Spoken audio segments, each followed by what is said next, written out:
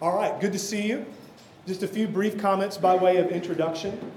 You have heard me say this, and you've heard this said many times from this pulpit and in our services, so this will come as no surprise to anyone. But as we read the Bible from Genesis through Revelation, in particular as we understand everything that is revealed to us by God and what we know as the Old Testament, His covenant that He made with Adam, and the covenant of works that He made with Adam and Eve in the garden that they broke, and then the covenant of grace that He instituted in Genesis 3:15 in promising a Redeemer to come. The covenant that He made with Noah that he would not destroy the earth, but that he would sustain it. The covenant that He made with Abraham that He would make for Himself a people out of Abraham, that His people would have a land and would know Him and worship and enjoy Him forever. The covenant that He made with Moses, through which He gave the law. The covenant that He made with David, through which He promised that a son of David would reign on the throne of righteousness forever. Through all of these things, the revelation of the law and the prophets, we understand that Jesus is the fulfillment of all of that. He is the fulfillment of everything that is revealed in the Old Testament. He is the fulfillment of everything revealed in the Old Covenant. The Old Covenant anticipates His coming, and it makes Him obvious when He shows up on the scene. It is quite clear that God's people are in tremendous need of one who could keep the law for them, in tremendous need of one who could make atonement for them and reconcile them to God. They are in tremendous need of one who could teach them and could guide them into all truth. They are in tremendous need of one who could protect them, shepherd them, and bring them home to be with God forever. Throughout church history, God's people have seen in Scripture that Jesus has a threefold office. We have already confessed that together this morning. He is prophet, priest, and king of His people. These offices arise in the Old Testament, and Jesus is the fulfillment of them. And in our passage in Mark's Gospel today, we will be able to see Jesus functioning in all three of these roles in like 25 verses. We will see Him functioning as a prophet as we consider His cursing of a fig tree and the lesson that He teaches His disciples from that. We will see Him functioning as a priest as He shows up at the temple and cleans house. And then we'll see Him as a king in His triumphal entry. It's an interesting name for it, triumphal yet humble entry into the city of Jerusalem, the holy city. And so if you have your Bibles with you, I hope that you do open them up to Mark chapter 11. We will be looking together today at Mark 11, 1 through 25. If you didn't bring a Bible with you this morning, don't sweat that too much anyway, because we've got this handy-dandy screen up here, and we will put the verses up there for your use. It will help you to follow along as we look at God's Word together. And so now I'm going to read God's Word for us before we look to it together to consider what it contains. Listen now to the Word of God, beginning with Mark 11 and verse 1. Now when they drew near to Jerusalem, to Bethpage and Bethany, at the Mount of Olives, Jesus sent two of His disciples and said to them, "Go into the village in front of you, and immediately as you enter it, you will find a colt tied, on which no one has ever sat. Untie it and bring it. If anyone says to you, 'Why are you doing this?' say, 'The Lord has need of it, and will send it back here immediately.' And they went away and found a colt tied at a door outside in the street, and they untied it. And some of those standing there said to them, 'What are you doing, untying the colt?' And they told them what Jesus had said, and they let them go. And they brought the colt to Jesus and threw their cloaks on it, and He sat on it. And many spread their cloaks on the road, and others spread leafy branches that they had cut from the fields. And those who went before and those who followed were shouting, 'Hosanna! Blessed is He who comes in the name of the Lord. Blessed is the coming kingdom of our father David. Hosanna in the highest.' And He entered Jerusalem and went into the temple. And when He had looked around at everything, as it was already late, He went out to Bethany with the 12. On the following day, when they came from Bethany, He was hungry. And seeing in the distance a fig tree in leaf, He went to see if He could find anything on it. When He came to it, He found nothing but leaves, for it was not the season for figs. And He said to it, 'May no one ever eat fruit from you again.' And His disciples heard it. And they came to Jerusalem. And he entered the temple and began to drive out those who sold and those who bought in the temple. And he overturned the tables of the money changers and the seats of those who sold pigeons. And he would not allow anyone to carry anything through the temple. And he was teaching them and saying to them, "Is it not written, 'My house shall be called a house of prayer for all the nations'? But you have made it a den of robbers." And the chief priests and the scribes heard it and were seeking a way to destroy him, for they feared him, because all the crowd was astonished at his teaching. And when evening came, they went out of the city. As they passed by in the morning, they saw the fig tree withered away to its roots. And Peter remembered and said to him, "Rabbi, look, the fig tree that you cursed has withered." And Jesus answered them, "Have faith in God. Truly I say to you, whoever says to this mountain, 'Be taken up and thrown into the sea,' and does not doubt in his heart, but believes that what he says will come to pass, it will be done for him. Therefore I tell you, whatever you ask in prayer, believe that you have received it, and it will be yours. And whenever you stand praying, forgive, if you have anything against anyone, so that your Father also, who is in heaven, may forgive you your trespasses." Amen. Thanks be to God for his word. So we're going to consider this passage in 4 parts, 4 sections, 4 points. Pick your flavor. The headings in the ESV are not inspired, but they actually serve us quite well today. So we're grateful for that. We'll keep this simple, and we trust the Lord will use it and will strengthen and encourage our faith in the Lord Jesus. Part 1, point 1, the triumphal entry. The triumphal entry. We're going to look at verses 1 through 11 of Mark 11. In the first 6 verses, we just have some narrative description of what's going on here with Christ and the 12 in particular. We see that as they draw near to Jerusalem, they are making their way to Jerusalem, remember, for Passover. Jesus is quite aware that he is making his way to the holy city to die for the sake of his people. Jesus sends out 2 of his disciples into the nearby village to bring back a colt on which no one has ever sat. Jesus tells them what to say. He tells them how things will go. And then everything essentially transpires just as Jesus said it would. So that's verses 1 through 6 there in a summary. Now in verse 7, we see that the colt that the 2 disciples went to get is brought to Jesus. Cloaks are put on top of the colt, and then Jesus has a seat on the colt. And then in verse 8, we see that people start laying their coats and their cloaks and branches, leafy branches we're told, on the road before Jesus as he rides into the city on this colt of a donkey. Now this is similar to something that happened in the Old Testament when Jehu was anointed king of Israel in 2 Kings 9. They did this same thing. So this is not unusual for people to lay their coats and branches and things like that in front of a king making his way into the city. And while that is really interesting and cool, what is far more important is that this, what Jesus is doing here, was the fulfillment of words written by the prophet Zechariah.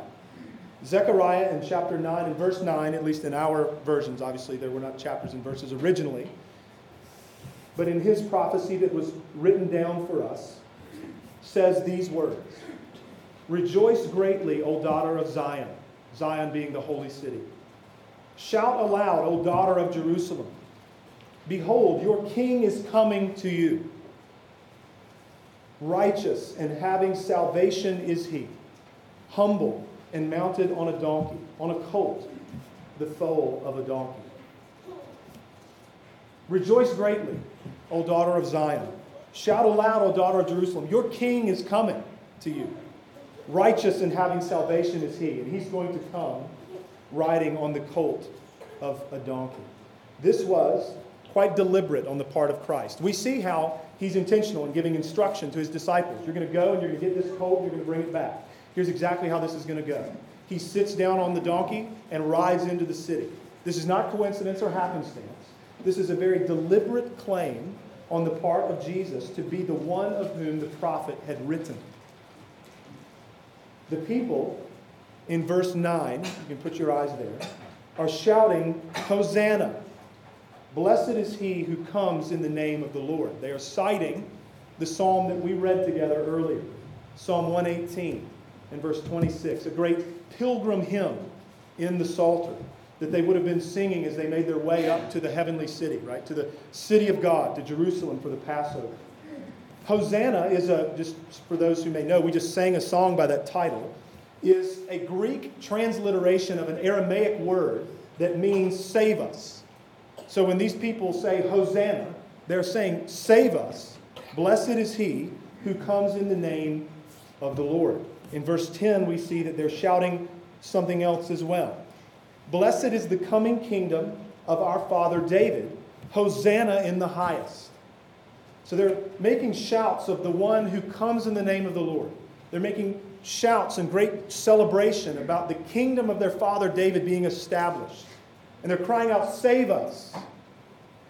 This is quite a scene. They're thinking with excitement and with joy perhaps that this is it.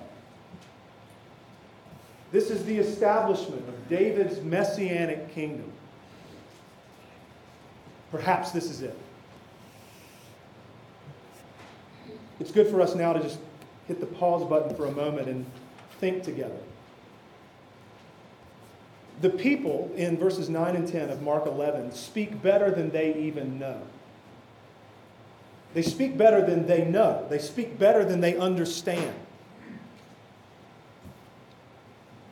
But it becomes quite clear in a matter of a few days that they do not fully understand the kind of Messiah that Jesus is. Why do I say that? Well, the same crowd, the same Jewish crowd that on this day is shouting Hosanna and blessed is he who comes in the name of the Lord and blessed is the establishment and the coming kingdom of our father David, Hosanna in the highest, those same people in a matter of days would be the ones shouting crucify him, kill him, because he's a blasphemer and a tremendous disappointment, frankly. Jesus would, as the people are crying out, Jesus would save his people, but not the way that they thought. Jesus would establish the throne of David forever, but just not the way that the people thought. The people expected a kind of conquering, military Messiah. A great shepherd warrior king who would come and overthrow all of their geopolitical enemies. He would deliver them from their foes. And in this immediate context, they would have been thinking, he has come and he is going to overthrow the Romans. The Roman people who oppress us, who rule and reign over us. Messiah has come and he's going to set things right. He's going to liberate us from Rome. He will conquer our enemies. And Jesus would conquer the enemies of his people, for sure. But he wouldn't do it through military conquest. He wouldn't do it through some obvious display of power. He would instead save his people by laying his life down for them.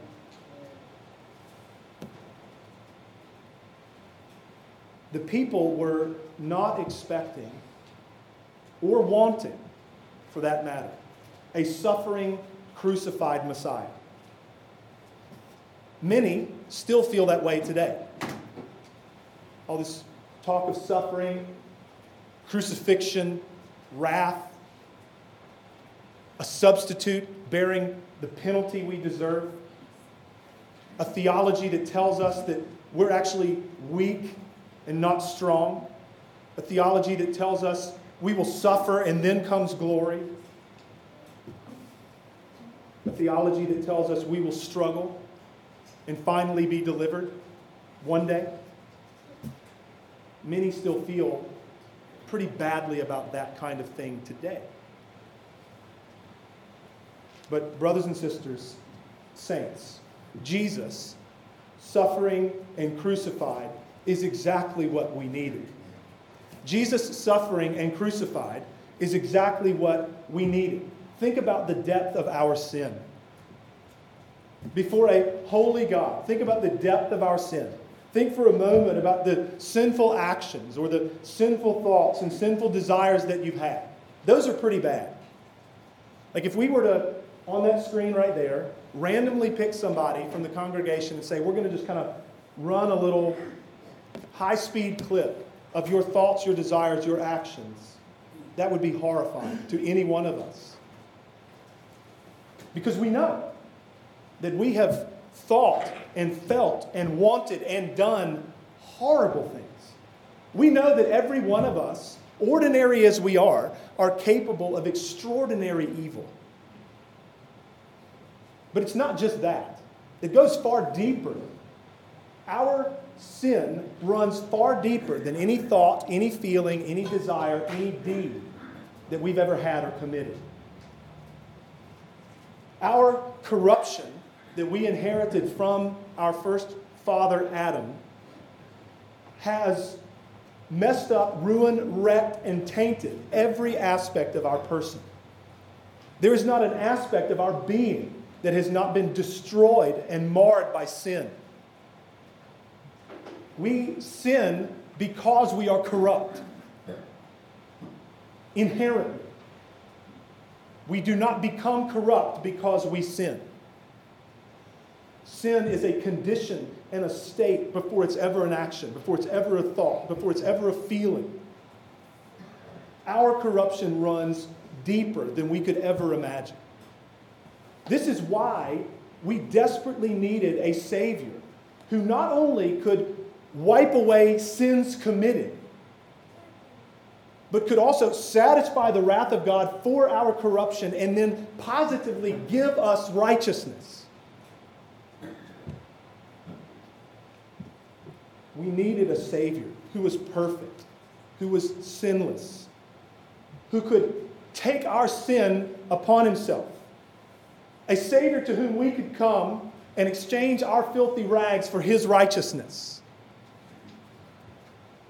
A Savior who could pay the penalty that we owe God for breaking his perfect law. A Savior who could suffer our punishment in our place.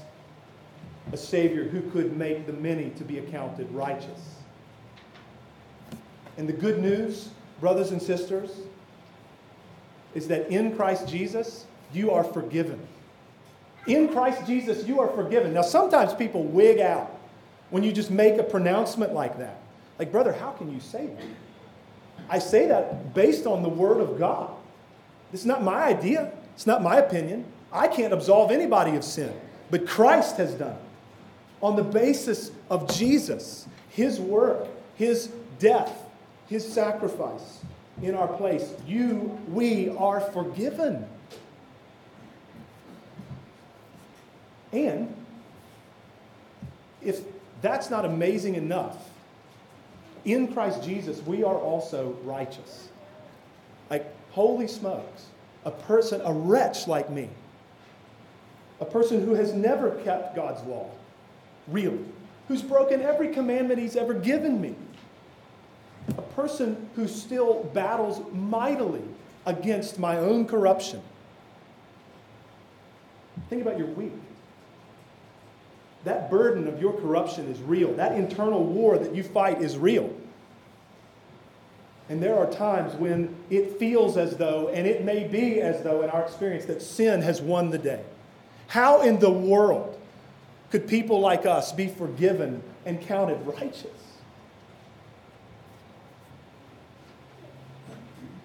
Jesus now and ever is our plea. We sung it today. Jesus and his blood is our plea forever. Jesus and his perfect life is our plea forever. When we stand before the throne of God, we will not stand on any good work that we have ever done.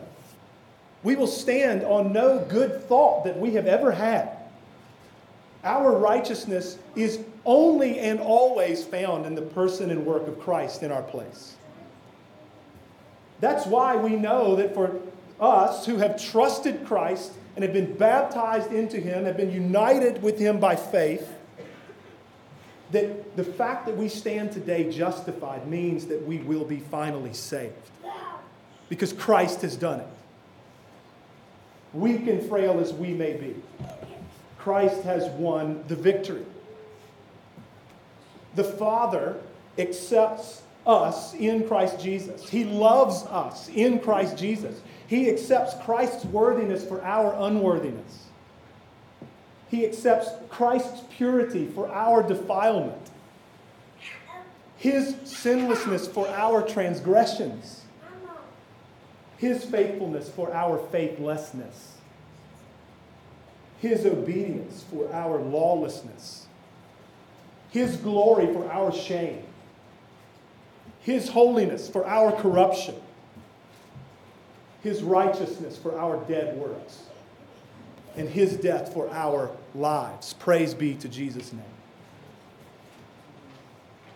Wretched man that I am, who will deliver me from this body of death? Said all of God's people from all time. And along with the Apostle Paul, we all proclaim thanks be to God through Jesus Christ our Lord. There is therefore now no condemnation for those who are in Christ Jesus.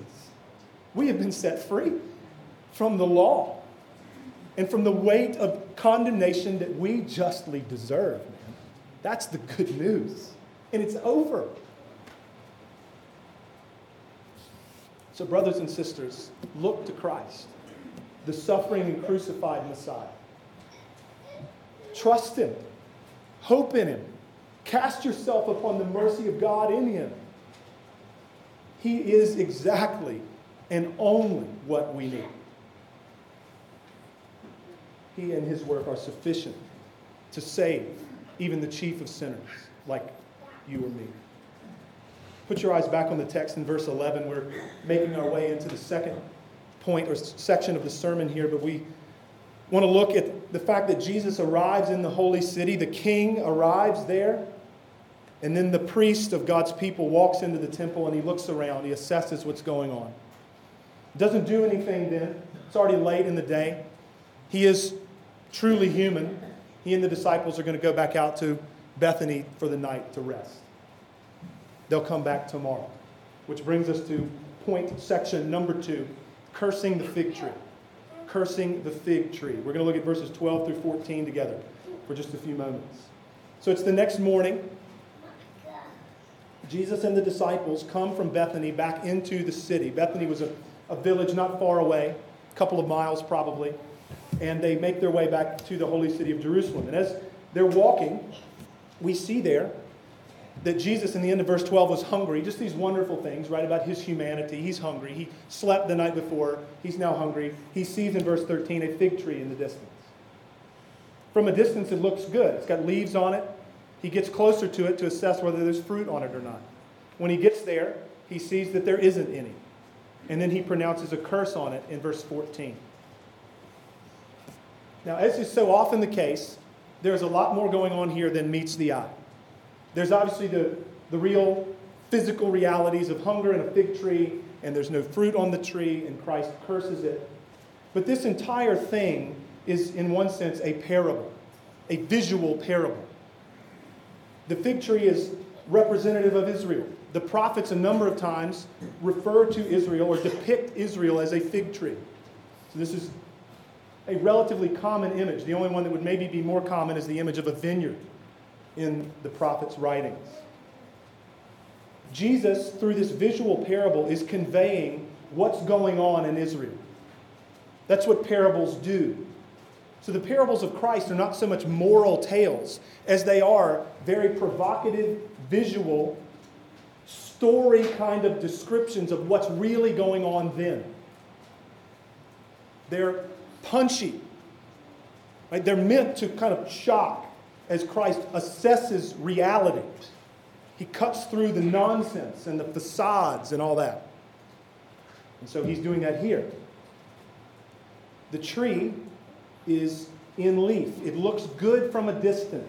It looks as though it should have fruit on it, but it does not.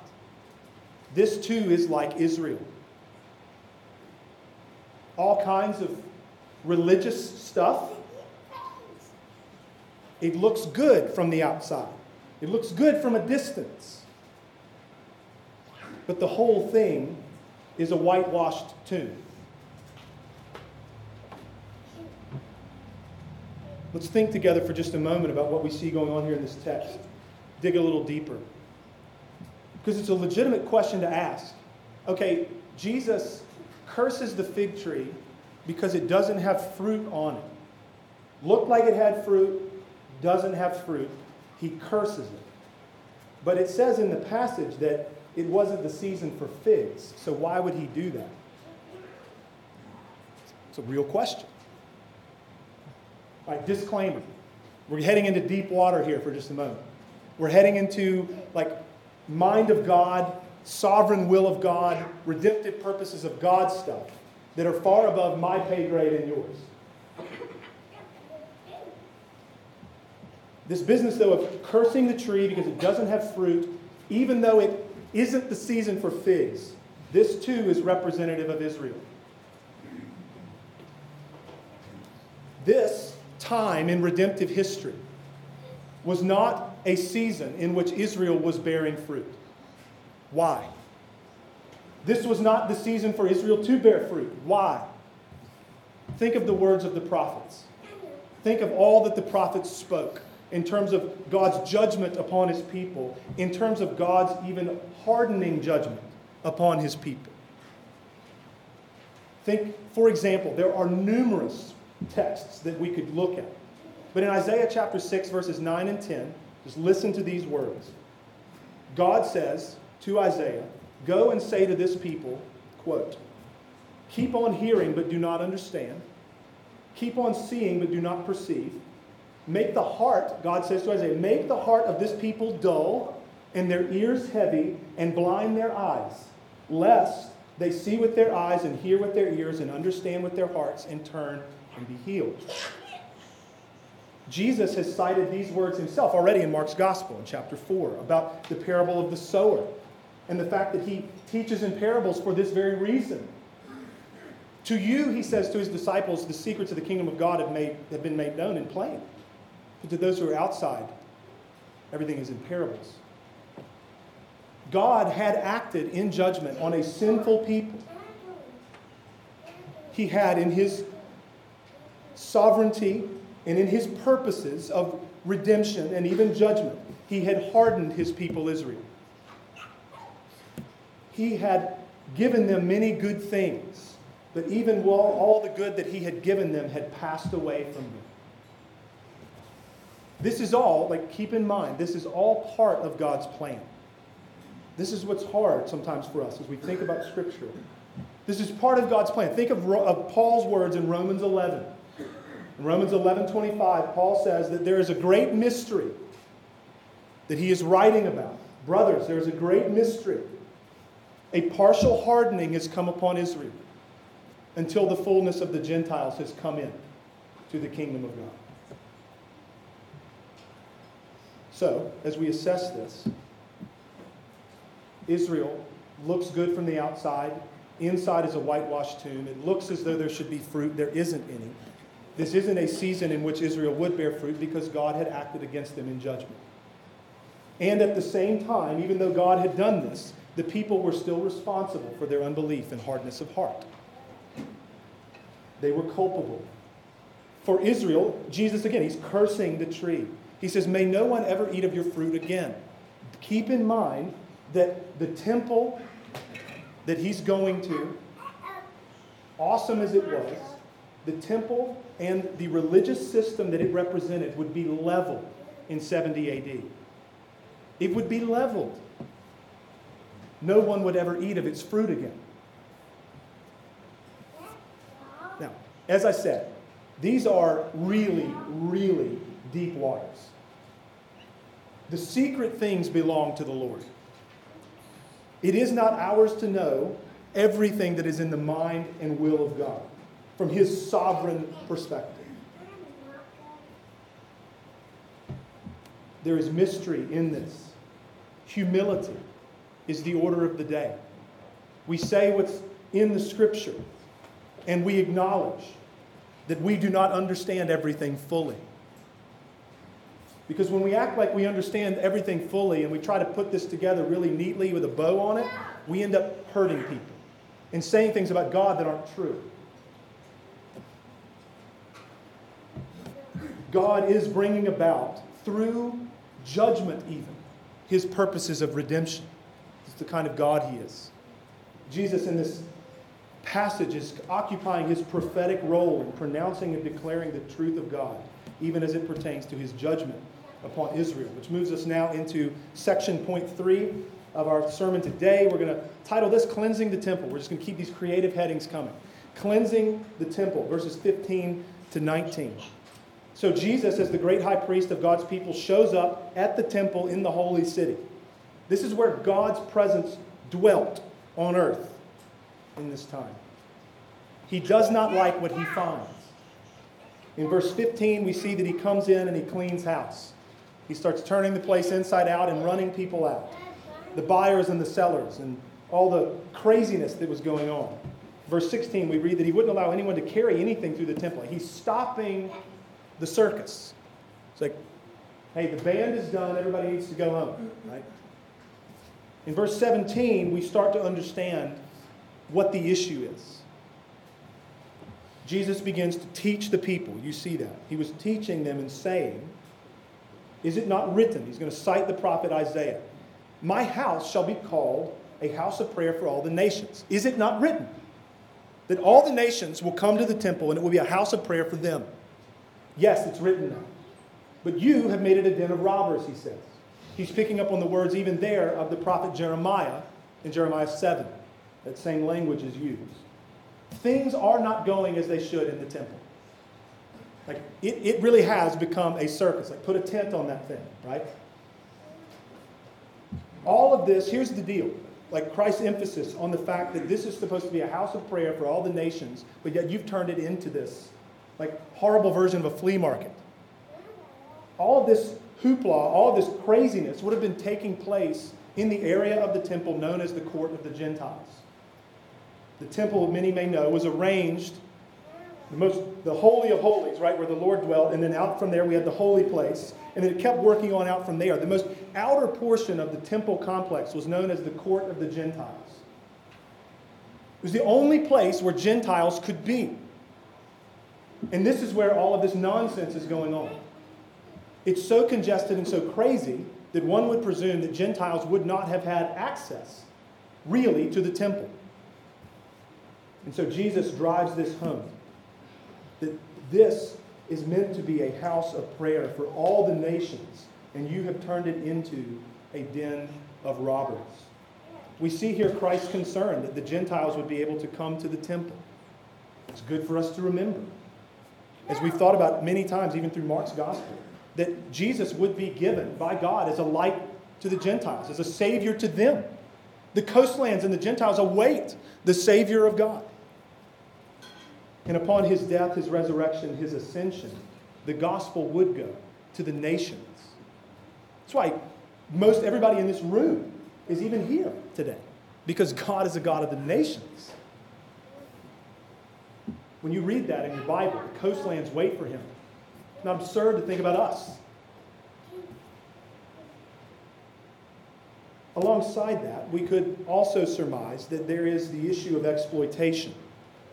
People would have traveled a long way to come to Jerusalem for the Passover. It would have been customary for them to purchase an animal to sacrifice there rather than bringing one with them on their journey. And it does seem, given Christ's den of robbers language, that perhaps this whole thing was being taken advantage of by greedy people. I think both are going on, but the primary emphasis is on hindering access to the temple. The chief priests in verse 18 do not like this at all. They rarely like what Jesus does. They are seeking a way, we see, to destroy him, as they have been doing. They fear him, though, we see, because all the crowd was astonished by him. It's quite a remarkable turn of events at the very end of Christ's life that puts him on a cross. There is all of this fanfare and excitement about him. The people love him. And yet, in just a few days' time, he would die. And then we see in verse 19 that evening came and the disciples head back out to where they're staying, which brings us to our fourth and final section, our fourth and final point. We will call this teaching on the fig tree. Teaching on the fig tree. So it's again the next morning, 24 hours after they had come into Jerusalem before. And they pass by, in verse 20, the fig tree that Jesus had cursed, and they see that it's withered to the roots. Peter, in verse 21, points that out to Jesus. Hey, like, look, man, that tree that you cursed over there, it's withered. And then Jesus is going to teach his disciples again. He's going to apply what has happened with the fig tree to them. Where does he go? Immediately, verse 22. Peter says, Rabbi, look, the fig tree that you have cursed is withered. And Jesus answers them, have faith in God. Have faith in God. That's the application. Right? And now he's going to unpack that. He illustrates in verse 23 how the power of God operates through faith. The power of God operates through faith. So we talk about this a lot. Nobody is saved by faith. Nothing good is happening by faith. Faith is the means through which people are saved. Faith is the vehicle, right, through which the power of God operates. Jesus saves. God works. Faith is the means, the vehicle through which this happens. That matters. Because a lot of times we almost act like it's faith itself that's doing something. No. It's the object of faith that matters, right? So Christ is pointing out in verse 23 how the power of God works through faith. In particular, faith as it practically fleshes itself out in prayer. Because remember, prayer is essentially the outworking of the life of faith. We understand who we are, who God is, how much we need Him, how desperate we are, and therefore we pray.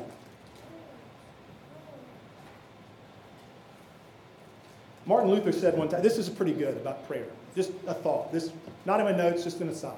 Martin Luther said that prayer should be brief, frequent, and intense. It's pretty good. Brief, frequent, intense. Rather than these long ramblings that so often happen, right? But it's more like something happens and it's like, God, help me. That happens a lot through your day. Give me grace that I might not sin. Keep me from stumbling. Sustain my faith. Right? These are the things that we pray. Watch over my family. You fill in the blank. Right? So, we see in verse 23 as Jesus starts to tell them, if you were to say, he illustrates the power of God working through prayer and faith. If you were to say, be taken up and thrown into the sea, if you were to say that to a mountain, and you pray it believing with faith, he says it will come to pass and it will be done for you. Again, we're not talking about a literal situation where mountains are being cast into the ocean. We're talking about an illustration of how marvelous the power of God is working through prayer and faith. Things that are flat out unfathomable and impossible for you and me happen through faith and prayer. It's God who does it. And lest we get carried away with the quality or the quantity of our faith, here's how Jesus says this exact same thing in Matthew's gospel. This is helpful. In Matthew 17:20, you can write this down if you want to. Matthew 17:20. This same account, Matthew's version of it, Jesus says it this way. For truly I say to you, if you have faith like a grain of mustard seed, you will say to this mountain, move from here to there, and it will move, and nothing will be impossible for you. If you have faith that's massive and awesome and perfect, it's not what he says. If you have faith that's like the grain of a mustard seed, this will happen. It's not the quantity. It's not the quality. It's the object of our faith that matters. It's critical for us to see these things and understand them together. We see in verse 24, quite simply, that the prayer of faith is effective. God will answer it. Jesus says, therefore, whatever you ask in prayer, believe that you've received it, it will be yours. Now, a few comments here, because I would be irresponsible if I didn't say these things, given how verses like this are often abused. If we pray, and this is Eastern religion, right? Eastern religion will tell you, know what you want, envision it, envision the getting of it, speak it into action. It's Eastern religion.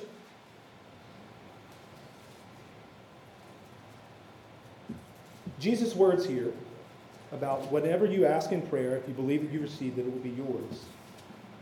They need to be understood in the broader context of his own life and in the context of the entire witness of Scripture. So think about Jesus and the fact that he would be praying a prayer in just a few days' time to his heavenly Father in a moment of great anguish and grief, where he would pray, Abba, Father, all things are possible for you. Remove this cup from me, what I'm about to do. Take it away. I'm about to die and drink the cup of your wrath. I'm about to accomplish all of these things. Remove this from me, yet not what I will, but what you will.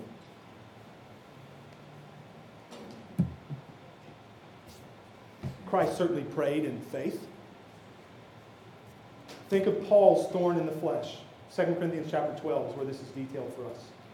The messenger of Satan, as he calls it, sent to torment him. We don't know exactly what it was.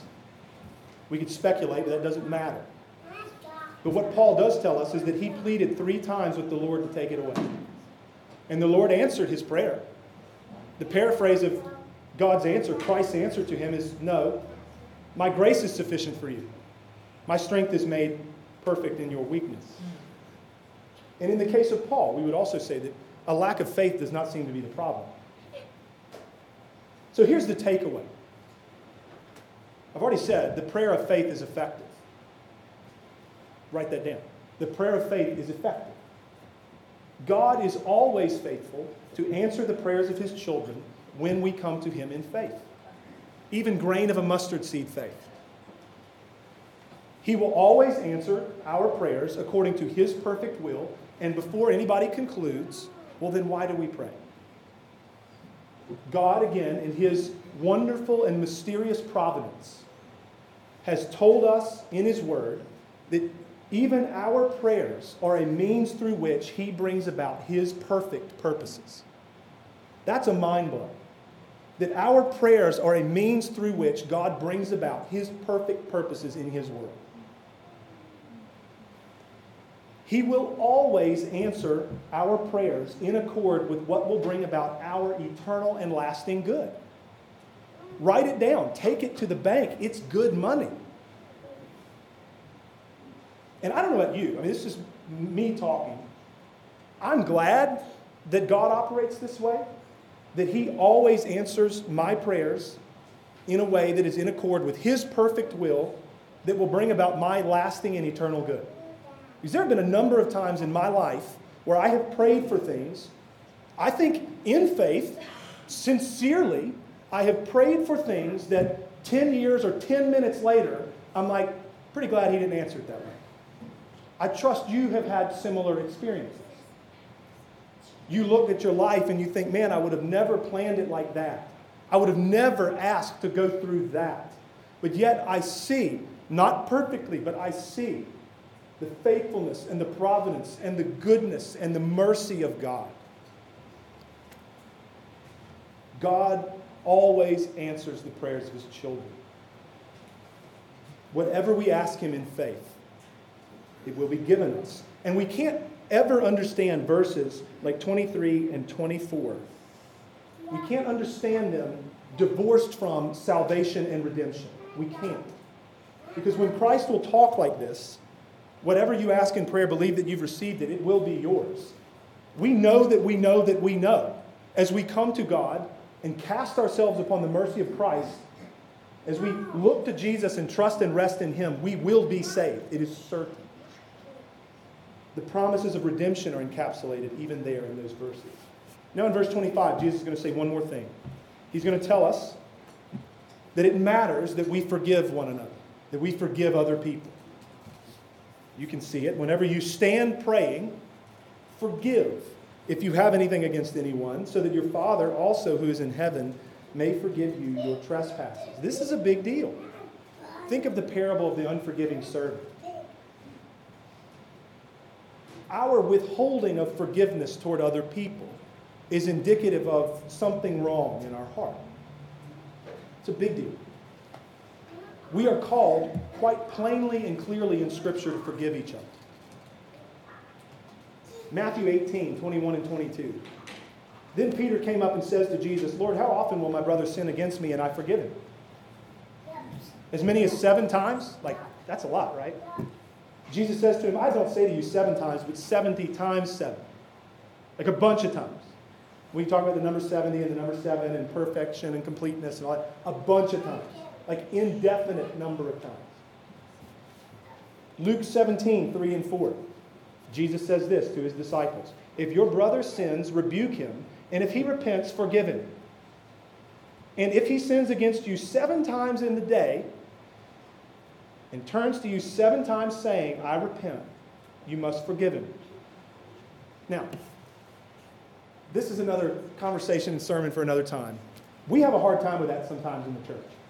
We are so prone to assess and weigh fruits of repentance and assess people's repentance that we often, people will come and say, okay, yeah, I've committed this sin and I'm sorry and I'm repenting.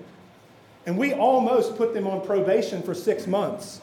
It's like, well, we'll assess your life and watch that, and we'll determine if you're legit or not. That's not how we should go about it. Christ is quite clear. I'm not saying throw discernment out the window, but Christ is quite clear that even if they sin against you 7 times in a day, like we would definitely be saying, there's no way you're really sorry. You've done it 7 times today. He says, forgive. We are called to forgiveness of one another. Why? Because we do the same thing before the Lord. How many times have you committed or I committed the same sin in the same day? And every time we come and we say, Father, forgive me for my sins and cleanse me from all unrighteousness. And he says, it's done in my Son. We're called to forgive each other. We bear with one another in love. I'm going to stop talking about that for a moment and land the plane. The way that Jesus teaches his disciples regarding the fig tree is really instructive for us, and it's incredibly helpful. Why do I say that? We thought about the visual parable piece and how it's like sovereign will of God, decrees of God, mind of God, hardening and judgment, and all these things that we can't fully understand. But then, when it comes to what does this mean for us? How do we apply this, Jesus? What does he say? Have faith in God. What does he say? Pray. What does he say? Forgive each other. What can we learn from all this magnificent mind of God, sovereign decreed will of God stuff? His purposes of redemption and judgment? Have faith in God. Pray in faith to him and forgive each other. Those are great applications. It's helpful and it's freeing. There are things that I can't understand and that you can't understand, that we will never fully understand, but we can understand those things. Trust the Lord. Have faith in God. Pray to him and forgive each other. The first and greatest application of Scripture is always trust Christ. Trust the Lord. And then he gives us wonderful applications under that, like pray in faith and forgive your brother when he sins against you, as I, the Lord, have forgiven you. So in all those things, brothers and sisters, that you encounter in your life, just like me, that you can't fully understand, when you encounter something that's so difficult and you're like, the only thing I can chalk this up to is the fact that I live in a fallen world. I don't see how there's any earthly good at all going on. God, what are you doing? Where are you? When you encounter moments like that, remember the words of Christ here. Concern yourself with trusting God, resting in Christ, hoping in the Lord, praying to him in faith, and forgiving your brothers and sisters. He is a good God. He's forgiven us so much in Christ. He's kind to us and gentle with us, even in the ways that he teaches us. Praise be to his name. Let's pray. Our Father, we come to you now in need, just like we have been all morning, just like we were before the sermon started. We ask that you would take the preaching of your word, as imperfect as that may be, and use it and apply it to the hearts of your people. We pray that you would use your word and the table that we are about to come to sustain and strengthen our faith in Christ today. We have received Jesus in the Scripture, and now we will receive him in the bread and in the cup. We pray that you would minister to us even now by your Spirit. that you would remind us of the fact that we have been reconciled to you through the work of your Son. Remind us of your love and concern for us, and that we can cast all of our anxieties upon you. We ask, too, that you would strengthen us in our inner man, that we would comprehend with all the saints the love of Christ for us. Do that now, even as we come to the table, we pray. In Jesus' name, amen.